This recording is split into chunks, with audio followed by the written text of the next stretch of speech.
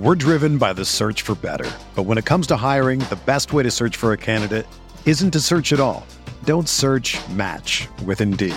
Indeed is your matching and hiring platform with over 350 million global monthly visitors, according to Indeed data, and a matching engine that helps you find quality candidates fast. Ditch the busy work. Use Indeed for scheduling, screening, and messaging so you can connect with candidates faster. Leveraging over 140 million qualifications and preferences every day, Indeed's matching engine is constantly learning from your preferences, so the more you use Indeed, the better it gets.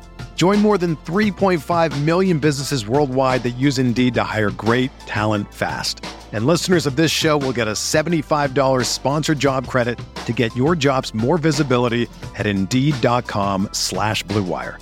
Just go to Indeed.com/Blue Wire right now and support our show by saying that you heard about Indeed on this podcast. That's Indeed.com/Blue Wire.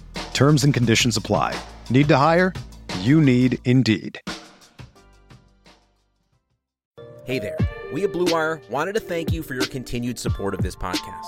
With over 90 podcasts across our network, we are committed to bringing you great content to fill that sports-shaped hole in your heart. To find more Blue Wire pods, search for us on iTunes or check out BlueWirePods.com. And remember, one day sports will return and it will be glorious. Thanks for listening. On to the show. Blue Wire. The Chicago Bulls select Kobe White. LaVine with a runway, lays it in. Zach LaVine does it again. The lane shot on the window. The finisher, Larry Markkinen. The crossover, LaVine. Get up or get out the way, Trae Young. Welcome to Cash Considerations, a Chicago Bulls podcast. We're brought to you by the Blue Wire Network. We're brought to you by BetOnline.ag. I'm Ricky O'Donnell. I'm here, as always, with Jason Patt. Jason, we just saw episodes number 7 and number 8 in The Last Dance. They just ended moments ago. In these two episodes, we saw MJ's retirement from the Bulls in 1993 after the 1993 finals. His first retirement, we saw the murder of his father and all the scenes that happened around that. And, MJ talking pretty candidly about the trauma of that moment. We saw Jordan's baseball career.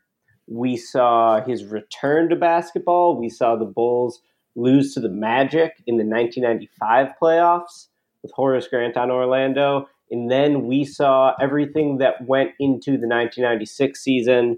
MJ shooting Space Jam, bringing a lot of the best players in the game to play against him in training sessions that summer while he was shooting the movie. And then we saw the 72-10 1996 season, the championship on Father's Day. These were two emotional episodes, Jason. How are you feeling after they just ended? What were your biggest takeaways? These were definitely very emotional, pretty heavy stuff. Kind of mixed in with some also like more lighthearted stuff, I guess, because like especially that episode 7, because you mentioned the talk about like the murder of his father and his retirement, and they talked about the conspiracy stuff. They talked about the gambling. One thing we saw that kind of the media pushing the stuff, which was kind of gross, about how like they were speculating about it was like MJ's father like murdered because of Michael Jordan's gambling problems. They kind of dove into that, and I know a lot of people were reacting to that about just like how like, kind of irresponsible that was. And obviously, you can at this time in the world where we kind of see a lot of conspiracy theories being big and all that kind of stuff. So, and to see like the media handling it like that even back then was kind of crazy. So the fact that they dove deep into that, and like you said, MJ was pretty candid. Obviously, his father meant a lot to him, played a huge part in his life and his upbringing. So to see all that, and then they did kind of go into, after the retirement, they talked about the gambling conspiracy. They had David Stern, God rest his soul, talk about how it was nonsense, and he had some great line where he used a bunch of goofy words to like say that this was nonsense. There was another guy, I can't remember who it was, basically just called it straight bullshit. Obviously, everybody put it on the record saying it was garbage. And I know Jack Silverstein, who we had on before, had a great thread. He's written all the stuff about it. There's a lot of stuff out there. Roland Lazenby has talked about it. A lot of people out there just kind of debunking the whole the whole gambling secret suspension type deal. Like, obviously, you wouldn't expect anybody to come out here and like say, "Oh yeah, that's what it was." Like, who knows exactly what happened? But I mean, it's been debunked pretty thoroughly. So I was glad that they talked about it. I thought it was something. It's obviously a pretty prevalent conspiracy theory out there, even though it's been debunked a lot. So I thought that was interesting, and it was great to have David Stern on the record there, kind of shooting it down. And I mean, when you really think about it, I mean, it doesn't make any sense. Like, why would David Stern suspend a great fucking Michael Jordan like that at that time? Like, it's pretty crazy. But yeah, so you go from like that kind of stuff, the murder, the conspiracy, and then we saw the stuff with like MJ and the practice stuff and shitting on Scott Burrell, which I was just kind of laughing at. So like that, like all this stuff happened in that episode 7. So like it just kind of was a roller coaster from like super heavy to MJ being like a dick, and then it practice, and then it ended with MJ giving like this whole. The episode 7 ended, not episode 8, but episode 7 ended with this whole monologue, and this was kind of hyped up before even the episode you're showing about how this episode. I was going to show like how MJ was kind of a dick to his teammates. Again, we saw that with Scott Burrell, and he had this whole monologue at the end. MJ did where he talks about how winning has a price, leadership has a price, and that's why he challenged his teammates so hard, and he played, or he kept them to a certain standard. And he said he wasn't going to take anything less. And he's like, now that it means I had to go in there and get in your ass a bit, he did that. And he says, you ask all my teammates. One thing about Michael Jordan was he never asked me to do anything that he didn't fucking do. And, well, he wasn't really a nice guy. He may have been a tyrant. And he's like, no, that's you, because you've never won anything. He basically calling all of us losers, which I mean, Michael Jordan can absolutely say that. And then he's like, yeah, that's basically who I was. That's he has no regrets about it. He kind of even broke into tears. Like he like kind of felt bad about it, almost like kind of realizing like that he was so hard on him. But again, I feel like ultimately there's still no regrets. He ended up having to basically walk away from the interview because he was crying, and like it clearly affected him a lot. Just like, because he obviously throughout his playing career, he tried to cultivate the image of just the squeaky clean guys that everyone loved Michael. He was super popular. But over the years where you've kind of seen more things and you've heard more stories, and obviously we've seen some of these stories in this episode about how he wasn't the nicest guy, and the Jordan rules kind of showed that as well. But the image he tried to cultivate, and to see him kind of break down and just kind of realize that, like, yeah, like he was a dick, but it was for a purpose, and that there was a price to it. I thought that was definitely emotional. And what did you make of that of all that stuff? Classic MJ, really. Like, yeah. Like, all I could think about was the parallels with Kobe, really, when I was watching that. Like, Kobe really modeled himself the exact same way in the latter portion of his career. These were the episodes that I am surprised that Jordan was able to greenlight some of this stuff, or like let it go, because, like you said, like it is a commonly held conspiracy theory that Jordan was suspended from the NBA for 18 months for gambling. It was widely talked about at the time, and there's still, people who talk about it, that Jordan's gambling might have had something to do with his father getting murdered.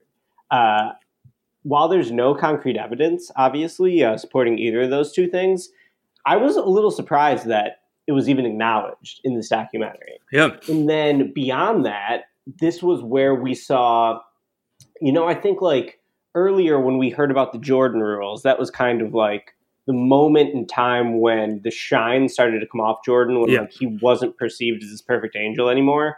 But what I think, like, there's almost no question that he was a bigger asshole in the second three-peat, because it just felt like he knew he had limited time in the game at that point. And Jordan said that, my mission was to win the championship every year. That was the only thing I was laser focused on. So like when we think about Jordan as probably the greatest competitor in sports history, it's really the second three-peat where I think that sets in. And it's Jordan punching Steve Kerr in the face at practice, which we heard about today. It's all these other confrontations we saw between him and Scott Burrell, which weren't really confrontations. It was just Jordan straight up bullying him. Calling him a hoe. Multiple times. At every opportunity, just like cutting him down. And that's the ruthless competitor, that I associate Jordan with when we'll see things later, probably like his Hall of Fame speech. And really like this whole documentary has just shined a light on how petty Jordan is. I tweeted about one part where Jordan gets pissed that George Karl didn't come say hi to him while he was having dinner before the 96 finals with Ahmad Rashad. And Jordan gives an interview to the camera. He's like, what? Yeah, like, we have the UNC connection. We both spend our summers around Dean Smith. You're really not going to say hi to me? But it just goes to show how Jordan was like a great internal storyteller, very similar to the way that Kobe would later market himself. Because like Jordan was always just creating slights in his head and drama in his head, even when, it didn't always have to be there. I think the LeBradford Smith story is another great example of that, where LeBradford Smith is a young player for the Washington Bullets in '93, is a great game. And supposedly he says, nice game, Mike, when LeBradford Smith has the game of his life. Jordan struggles. The Bulls, as fate would have it, played them on a back-to-back the next night. And home and home the next night, and Jordan just lights him up. And, it's his supposed motivation was LeBradford Smith saying, nice game, Mike, which Jordan later admits to is a lie.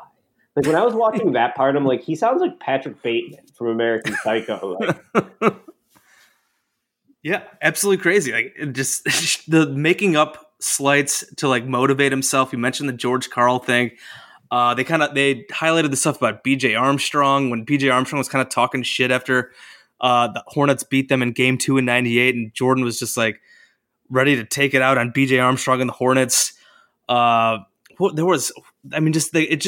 Like over and over again, just some of those slides. I mean, the Sports Illustrated cover when he was playing baseball, and I think it said Baggett Michael or something like that. And I don't think he's ever done an interview with them since or something like that. Like, they've basically been like blackballed for talking shit to him. Just so like all that kind of stuff where just like he takes the smallest thing and turns it into a way to motivate himself. Yeah, that's like psychotic shit. But like that was part of what made him so great and like whole part of his legend and all that stuff. And it was just absolutely wild. Like when guys talking trash to MJ, like we've seen it across the stock. Like if you talk shit to MJ or something like that, we saw with the Magic as well when the Magic beat him in '95, and he was determined to come back and beat them then. And Horace Grant obviously was part of that. And somebody tweeted about the Hornets. I think it was multiple people tweeted about how like joking about how all that BJ Armstrong shit talking, and when the Hornets beat them, like that's why he ended up going and buying the Bobcats and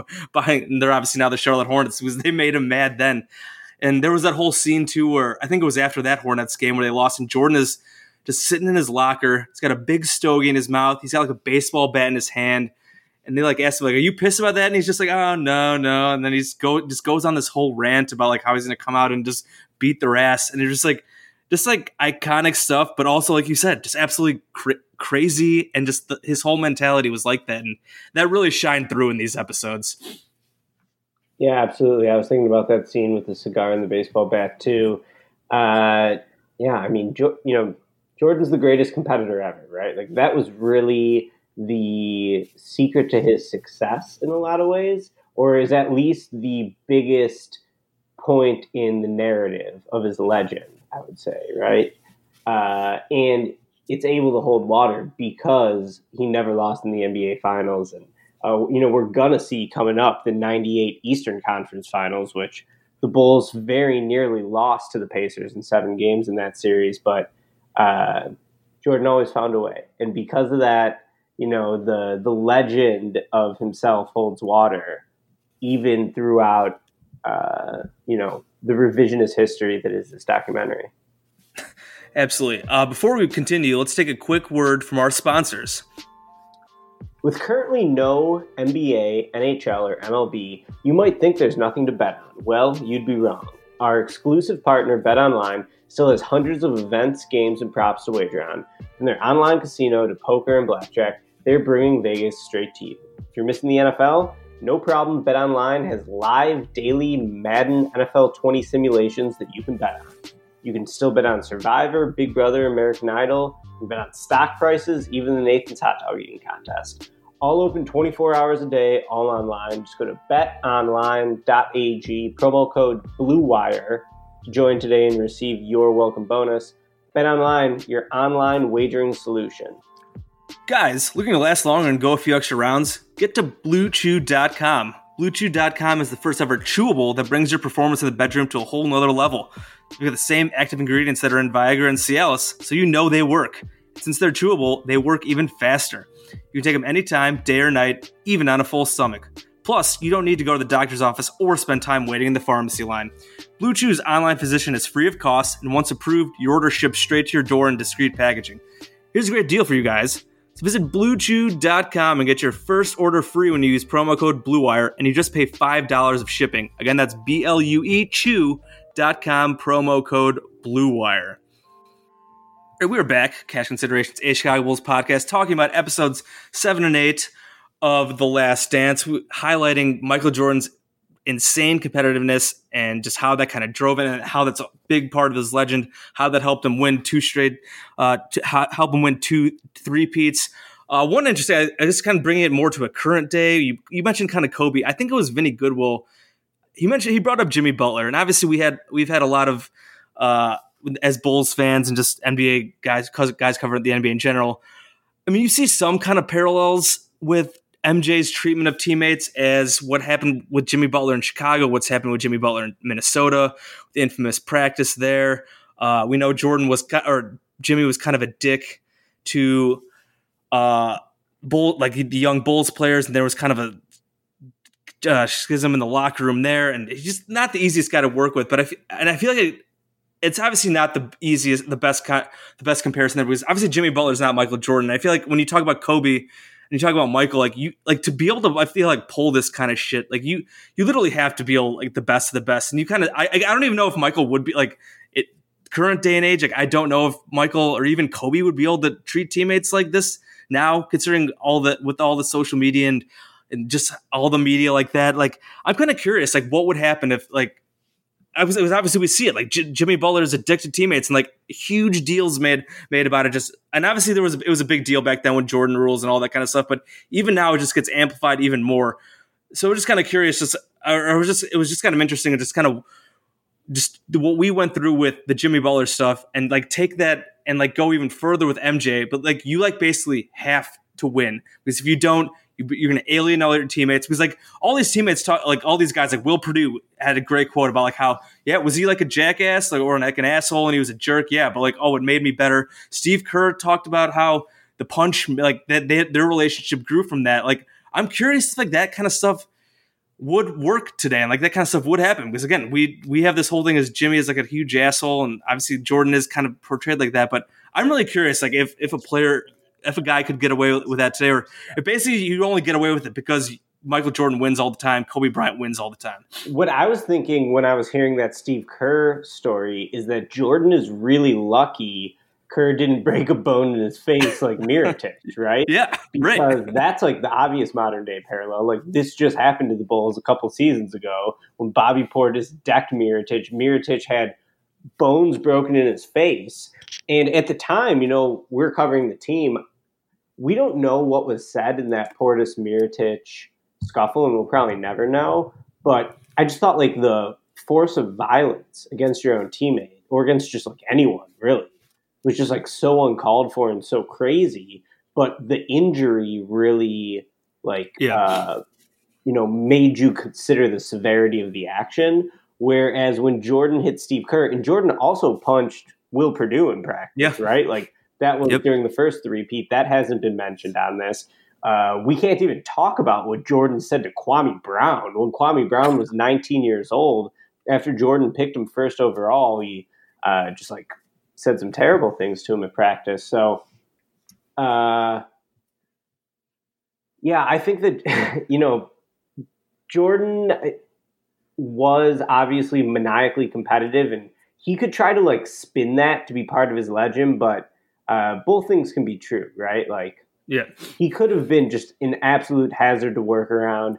And even the way, like, BJ was talking about him before BJ went to the Hornets and pissed Jordan off with a great game 2, I think, of a playoff series. Even BJ was like, yeah, he was hard to be around. It was awful sometimes. Yeah, but it's funny because then they all come back and say, but it all made us better. So like, I guess it does play into it. Like you can have both things. Like he was a crazy maniacal asshole, I believe like I said, he used the word tyrant, but when you win all the time, like you can kind of get away with it. So it was very thin line there, obviously, because if the Bulls would have lost more and they'd lose in the finals, they come up short all the time, like MJ's not getting away with that shit nearly as much. And there'd obviously be a lot more, I feel like, drama around those teams as much as there already was. So yeah, moving on to some of the other stuff that we did see in these episodes. Again, you mentioned we saw Michael Jordan playing baseball. One of the things that they kind of tried to, obviously in a Michael Jordan documentary, they're going to try to spin his baseball days as good. Like, what do you like?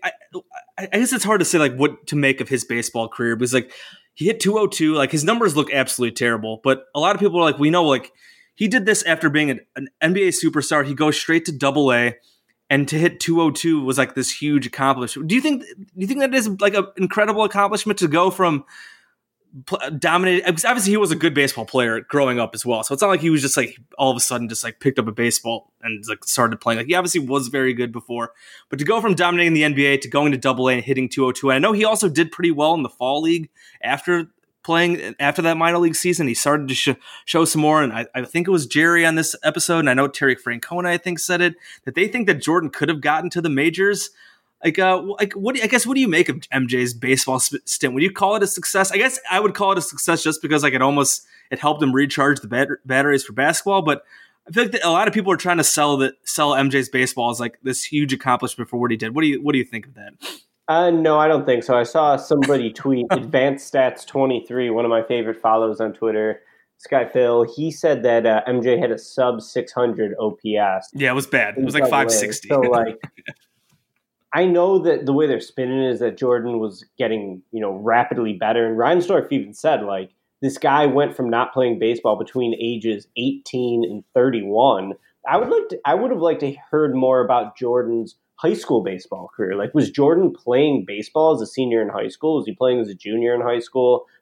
Because he was obviously a huge basketball talent at that time. He was a McDonald's All-American as a senior out of high school.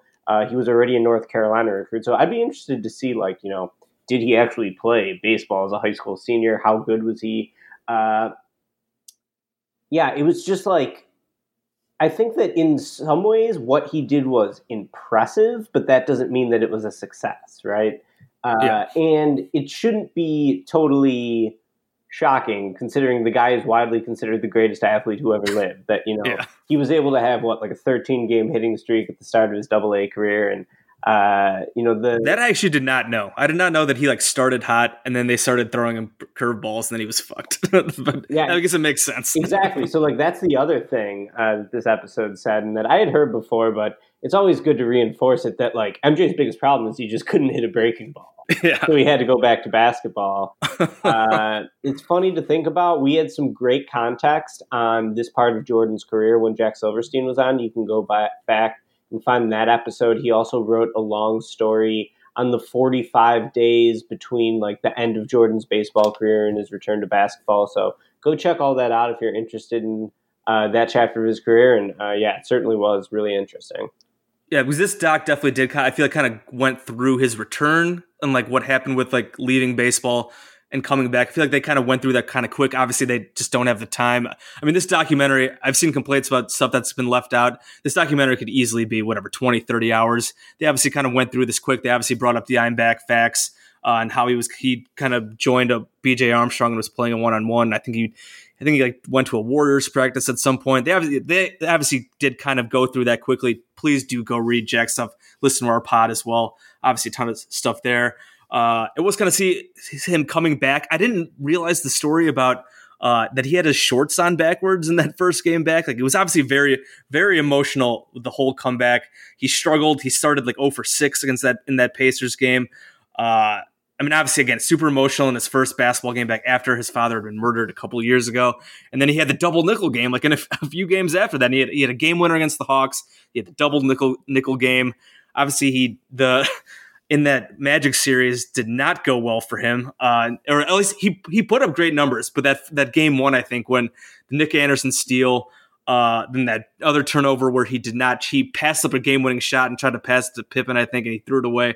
That just kind of reminded me how goofy like the discourse is these days when like LeBron passes up a shot to make the right play to a pass and it doesn't work out. Like, oh, Jordan's done it too. Like, it's not just LeBron James, but yeah, he and then he changed numbers. He went from 45 to 23 after that game one because it's like done with it. And I'm pretty sure he played pretty well the rest of that series. Just didn't quite have the legs. The team wasn't as good. They didn't have Horace Grant because he was on the Magic.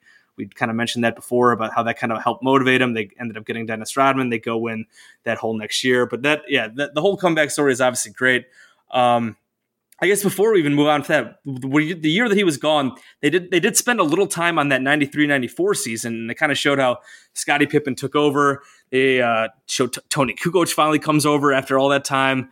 Kukoc comes, Jordan is gone, which is kind of funny. Jerry Krause the guy couldn't help himself talking about Kukoc, and I think he had some comment about how like all these kids in Europe, they like want to be like Tony, like, kind of like riffing on the be like Mike stuff, just like Jerry Krause fucking loved him some Tony Kukoc. And then that led us into that infamous Game 3 against the Knicks, 1994, when Phil Jackson draws up that play for Tony Kukoc and he gets the game winner. Scottie basically quits on the team. He sits on the bench, refuses to go in with those 1.8 seconds left. Tony hits the shot, and it was just kind of surreal to see like they hit that shot, but then like afterwards they show Phil in the locker room, and he's upset. Bill Cartwright upset. He broke down in tears, like with a speech to the team. That whole thing was kind of surreal. I just like imagining your star player, MVP candidate Scottie Pippen, after like all he's done for the Bulls, basically quit on the team in that moment. I'm sure some of the prior Kukoc stuff and the fact that he was a rookie that year and the long-standing kind of feud with Krause, I'm sure that kind of played into it and that pissed him off. And he had a really interesting thing at the end. He basically like kind of said that he regretted it, but that he didn't really, that he'd kind of do it again anyways. So I thought that kind of all stuff, that the fact that they went into that was really interesting. I know some people were upset they didn't show the Hugh Hollins call on Pippen that everyone hates. And that was kind of bullshit that helped cost him that series. But I am glad that they did show and they did kind of go inside that whole thing with the Kukoc Pippen riff, because that's absolutely crazy. Like I can't remember. I'd have to go back and look, but like when was the last time you think of a star player just refusing to play on a game-winning shot like that? Like that's absolutely crazy to think about. Yeah, what I didn't realize is that Kukoc had hit all those game-winning shots. I didn't know that either. In that series, so that footage was great. And Kukoc 6'11", he was a better shooter than Pippen. The way I would have explained this if I was Phil is that, yeah, Scottie is the best player on the team, but in this situation, Tony's skill set gives him the best chance to convert a shot there because, Scottie became a better three-point shooter later in his career. Like for the 96 Bulls, he hit 37%, but that was the first time he had hit above 35%. In the 93-94 season of his threes, he hit 32% now. Kukoc's shot wasn't a three to win the game, but it was still a jump shot. No. So I thought that, the 94 season just remains totally fascinating. They introduced Pippen at the start of that saying, well, Scottie wasn't really a scorer. Well, Scottie still averaged a career high that season. He averaged 22 a game, I should say.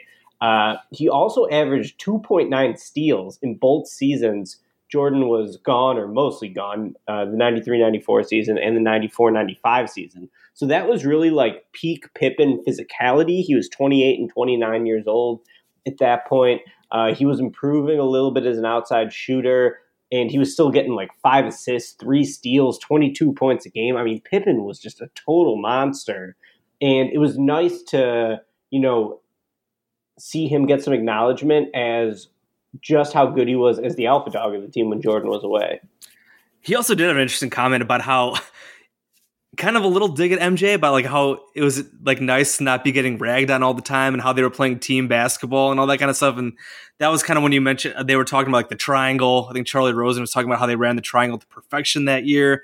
And they showed like this highlight reel like montage of them just passing the ball around and whipping the ball around. And you mentioned Scottie was obviously a great facilitator, even if he wasn't the best shooter then, but he just kind of blossomed into like that alpha dog, and he was really good. And like they were they went to 7 games against that Knicks team.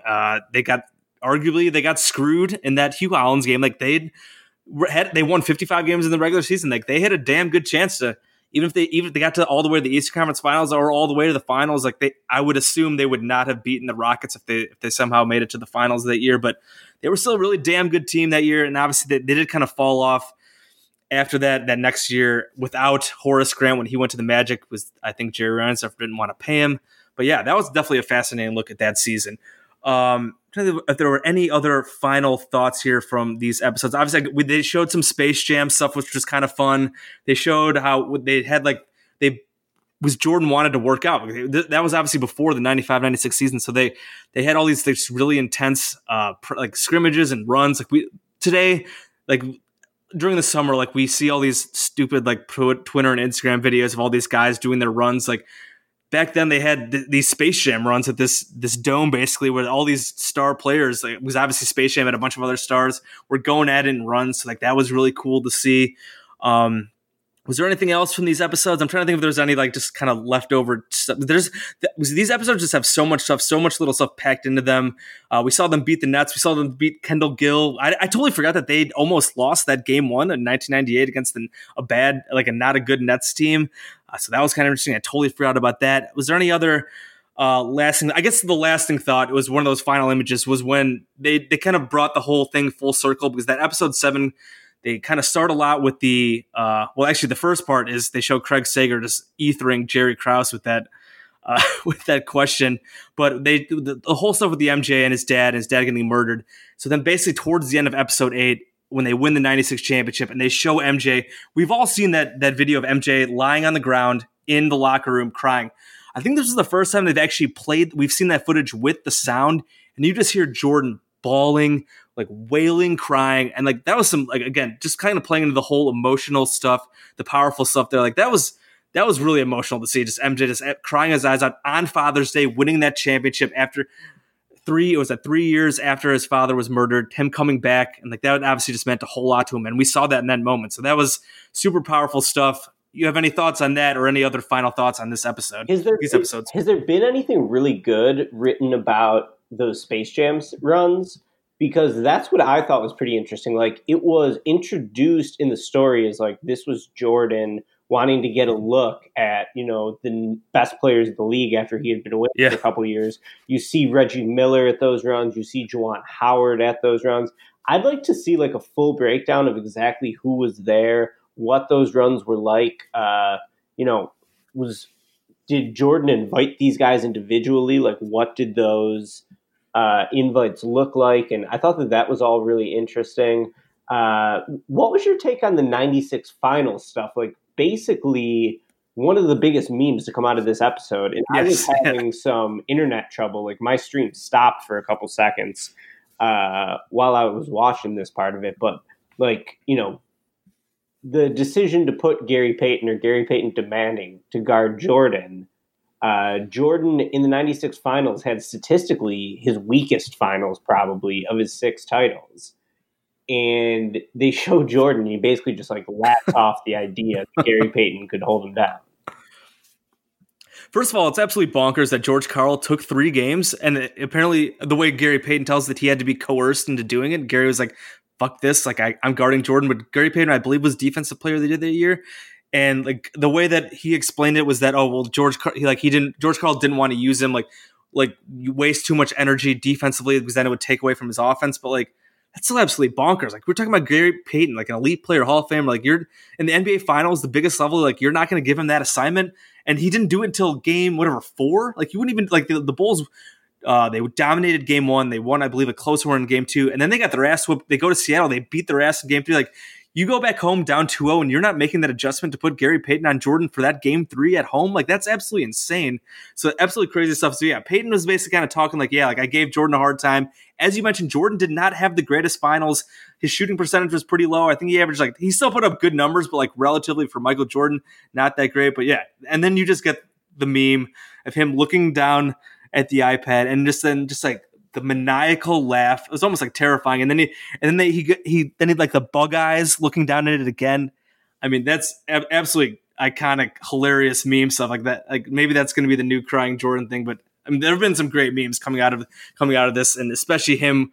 I would love to see just a ton of reaction of Michael Jordan watching guys saying shit about him and how they were they were matching up with them. I would watch hours of footage of just MJ reacting to those guys talking about that kind of stuff.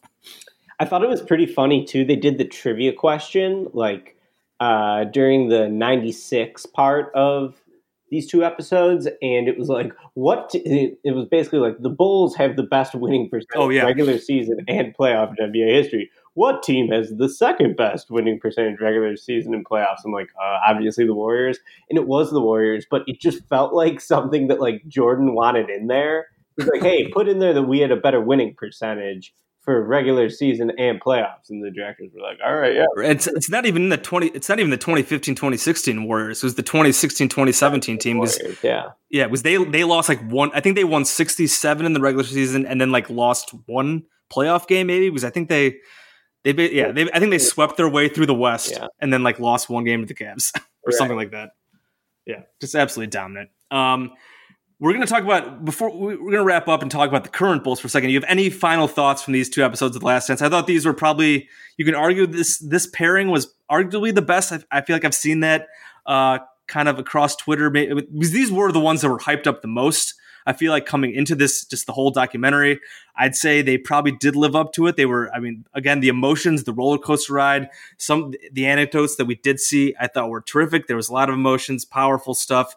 Would you say these were your favorite? And then also the music continues to be great. My whole thing with this Last Dance thing is like, it's really entertaining, but I think it could absolutely be better. Like, really clear-eyed view of everything that was going on around Jordan and the Bulls. It's very much told through Jordan's perspective. And that's why I felt like these two episodes, it was pretty interesting that they even acknowledged some of the darker controversies throughout Jordan's career. But, I mean, in general, this still is definitely very deferential to Jordan. And because of that, I feel like we're not getting like the full view of the dynasty.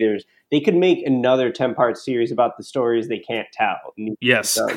But very entertaining. And these two episodes were, among the most riveting watches in the series so far, if not the two best. Yeah, I would absolutely agree.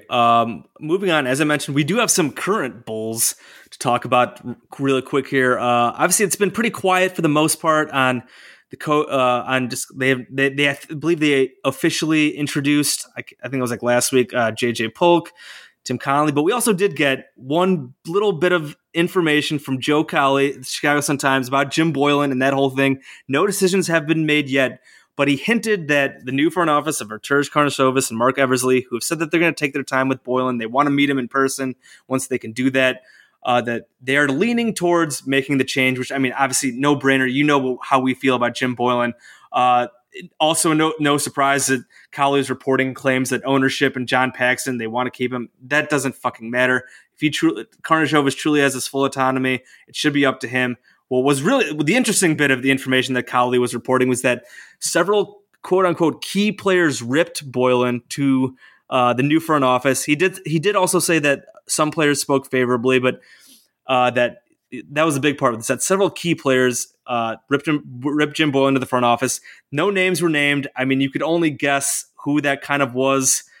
I would guess Zach LaVine and Lauri Markkanen might have been in that. I did write something like this for Forbes. Like I said, I don't want to speculate too much, but like, we obviously know Zach has had some incidents with him. He had one this year. He kind of shit-talked him last year a bit before. I know there was that whole fine thing, which was goofy, but we know Lauri Markkanen was frustrated this year. We know Thaddeus Young was frustrated this season. Do we know Denzel Valentine? I know he's irrelevant mostly, but I mean, no, he's kind of been in his doghouse. Tomas Satoransky's had some interesting quotes to the European media about how he's been kind of confused by what Boylen does. Wendell Carter, when we talked to him at Rising Stars practice, while he did speak favorably of him there, and he talked about how he's one of my favorite coaches, he also said he didn't get along with him at first last year, and he kind of laughed, and he's kind of like when you were asking, I believe you were asking those questions, and I feel like he realizes and he knows just like what people think of Boylen. So who knows who it actually was? Maybe it'll come out at some point, probably not, but the whole thing was key players rip Boylen. That's kind of the final straw, and like I said, I would assume at this point them taking all this time is just basically optics. Like, they don't want to fire him now without actually meeting him in person. They want to actually give him the courtesy of this person meeting. But with this new information coming out, with all the stuff we've talked about in the past, with his track record, Stefano also did a great thing on his Patreon recently about Boylan's shortcomings and how he cost the Bulls wins this year. It certainly does seem like the decision will finally be made that Jim Boylan will not be the head coach of the Bulls any longer, which we just might have to be patient about it. Yeah, it's an easy first test for Karnisovas to pass. Obviously, fire Jim Boylan. This story was entertaining, I thought. Just like seeing that blip of news that top players within the Bulls or whatever had gone to management and let them know that Boylan wasn't it. That's funny to me, but Boylan's going to get fired. I don't hate Boylan. I think I'll look back on Boylan like with mostly good memories, even though he was a bad coach, because of how bad he was really led to Paxson stepping aside and getting Karnisovas in here. So, I have no ill will towards Boylan, but it is just kind of funny. Like, he's obviously going to be a goner. Yeah, I was actually talking with my brother. Give a shout out to Alex Pat, my brother, the other day about this, but like how Boylan, like he's obviously awful, he's bad, but at least he was kind of like fun / entertaining bad. Like he obviously made us mad. We've done rants about Boylan, but like the quotes and the goofiness, like that at least was kind of entertaining. Like there's some bad where it's just like boring. We kind of likened like Mark Trestman as Bears coach was super boring. He was awful but super, super boring. At least Boylan gives us some entertainment with his being bad. So I think we will kind of look back at this as just kind of like, I can't believe this guy was our coach. It was actually kind of hilarious. Thank God that that's over, and hopefully we can move forward there. Because he's just a goofball. Like I think he's a good guy. I think he knows the game. I think he cares about the team. He cares about his players. He's just so clearly overmatched. And I think, especially with this report coming out, and we know Karnisovas and Eversley are smart guys. I think they know what's going on here, and that again they will ultimately make this change because they know they can do better, and the Bulls can do better. The Bulls want to be cool again. You hire somebody besides Jim Boylan. Absolutely. Yeah. To finish up here, Ricky, you brought this up before, your Western Illinois run on that's NCAA 2K8, correct? Mm-hmm. You just became a national champion finally. How does it feel? I just think the whole thing is absolutely hilarious. Because like when I started this, I tweeted this today. Like the first tweet that I sent in this series to like hype it up was got a real dumb blog post coming, and then that transitions to me doing this for it was the 8th season. I did a live stream. It was on Twitch. I had never done Twitch before. I was streaming it on my phone. It wasn't like super technically advanced at all, but there were no technical difficulties, which was great. And it was amazing. It was hilarious because we had 7,200 people watch at least part of the stream. At one point, there was like 2,400 people on the stream as we were winning the national championship. And I was just getting constant feedback, man. I just felt so like overwhelmed while watching the game because part of me felt like I had to be like reactive to it. Anyone who watched the stream could probably tell I was trying to channel my inner Tom Thibodeau in my reactions to what I was watching. And yeah, I mean, the Twitter was blowing up. John Hollinger was tweeting about my fictional center, Deke Van, being the greatest fictional athlete since, someone else he mentioned, some kickboxer. And I'm just like, this is so bizarre. Like, John Hollinger doesn't follow me. Why is he watching me simulate a video game from 12 years ago? And it was just so strange, man, but so awesome. It was really, really fun. And my team kicked ass. We won the national championship by 20. So I won the title with Western Illinois. I'm going to continue the series. So I'm going to send an email probably tomorrow doing like a championship recap. And then eventually I'll do year 9 and we're going to try to defend the title. I'm losing 4 senior starters. But it was just been so much fun, like to see people react to my players. And like, I feel like, one guy created a Twitter account for my center, Deke Van, who John Hollinger was tweeting about. Aren't you selling shirts? Now, yeah, apparel company, Home Field Apparel, made Deke Van t-shirts that you can buy. So do that because I get a cut of the profit. So if you want a Deke Van t-shirt, go buy one. And the whole thing was just really funny. Like, I don't know if it's going to be able to sustain interest. I hope it does. But it's hard to imagine it ever getting better than that live stream. I felt like I really hit on something with people starved for sports, with people obviously locked down in quarantine, and maybe just with everyone liking a Cinderella story. That there was just like some great energy going on last night. And then I got hammered afterwards because I felt like I had to. Like I had to celebrate. Yeah, got to celebrate.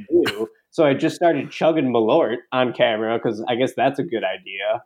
And I was very hungover today, but I did not throw up, as everyone in the chat was joking that I would do. But just a fun night and really silly. And reading all the comments from everyone made me super happy. You can subscribe to the series for email updates at rickyo'donnell.substack.com. There's over 7,000 people subscribed to the mailing list, and I'm going to keep doing it. So what a weird night, man. I'll never forget that. Super memorable. I did a score appearance before the game. My buddy Mike Rutherford dropped a hilarious hype video that you have to watch.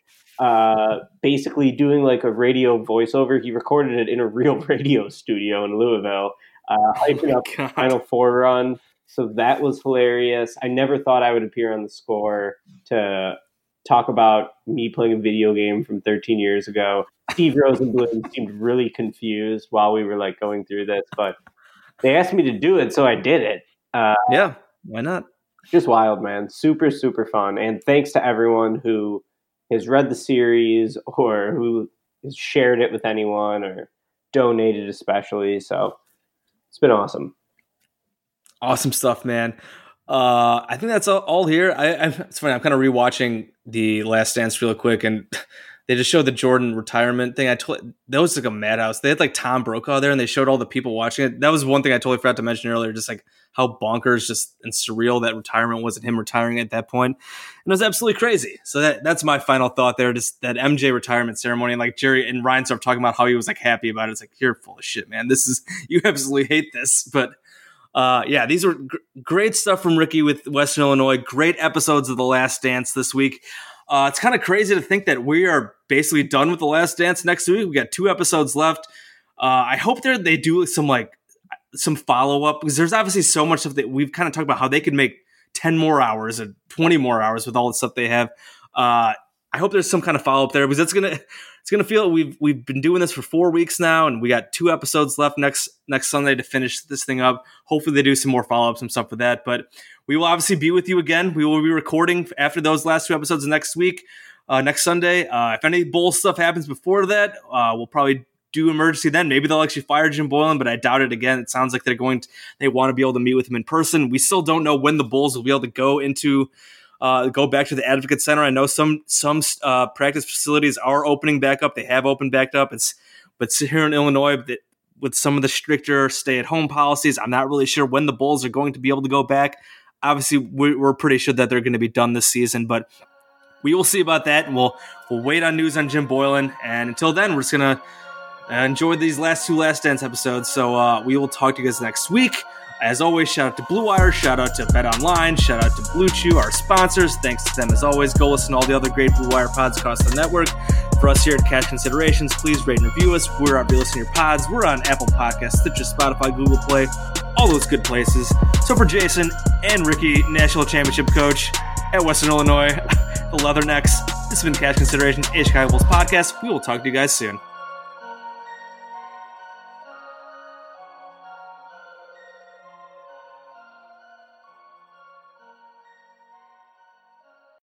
Whether you're a world-class athlete or a podcaster like me, we all understand the importance of mental and physical well-being and proper recovery for top-notch performance. That's why I'm excited that Unified Healing is sponsoring this podcast. Unified Healing is a new and super innovative global network of wellness centers powered by Energy Enhancement System, or EE System. If you haven't heard of the EE System, you'll want to listen up. This technology promotes wellness, deep relaxation, purification, and rejuvenation.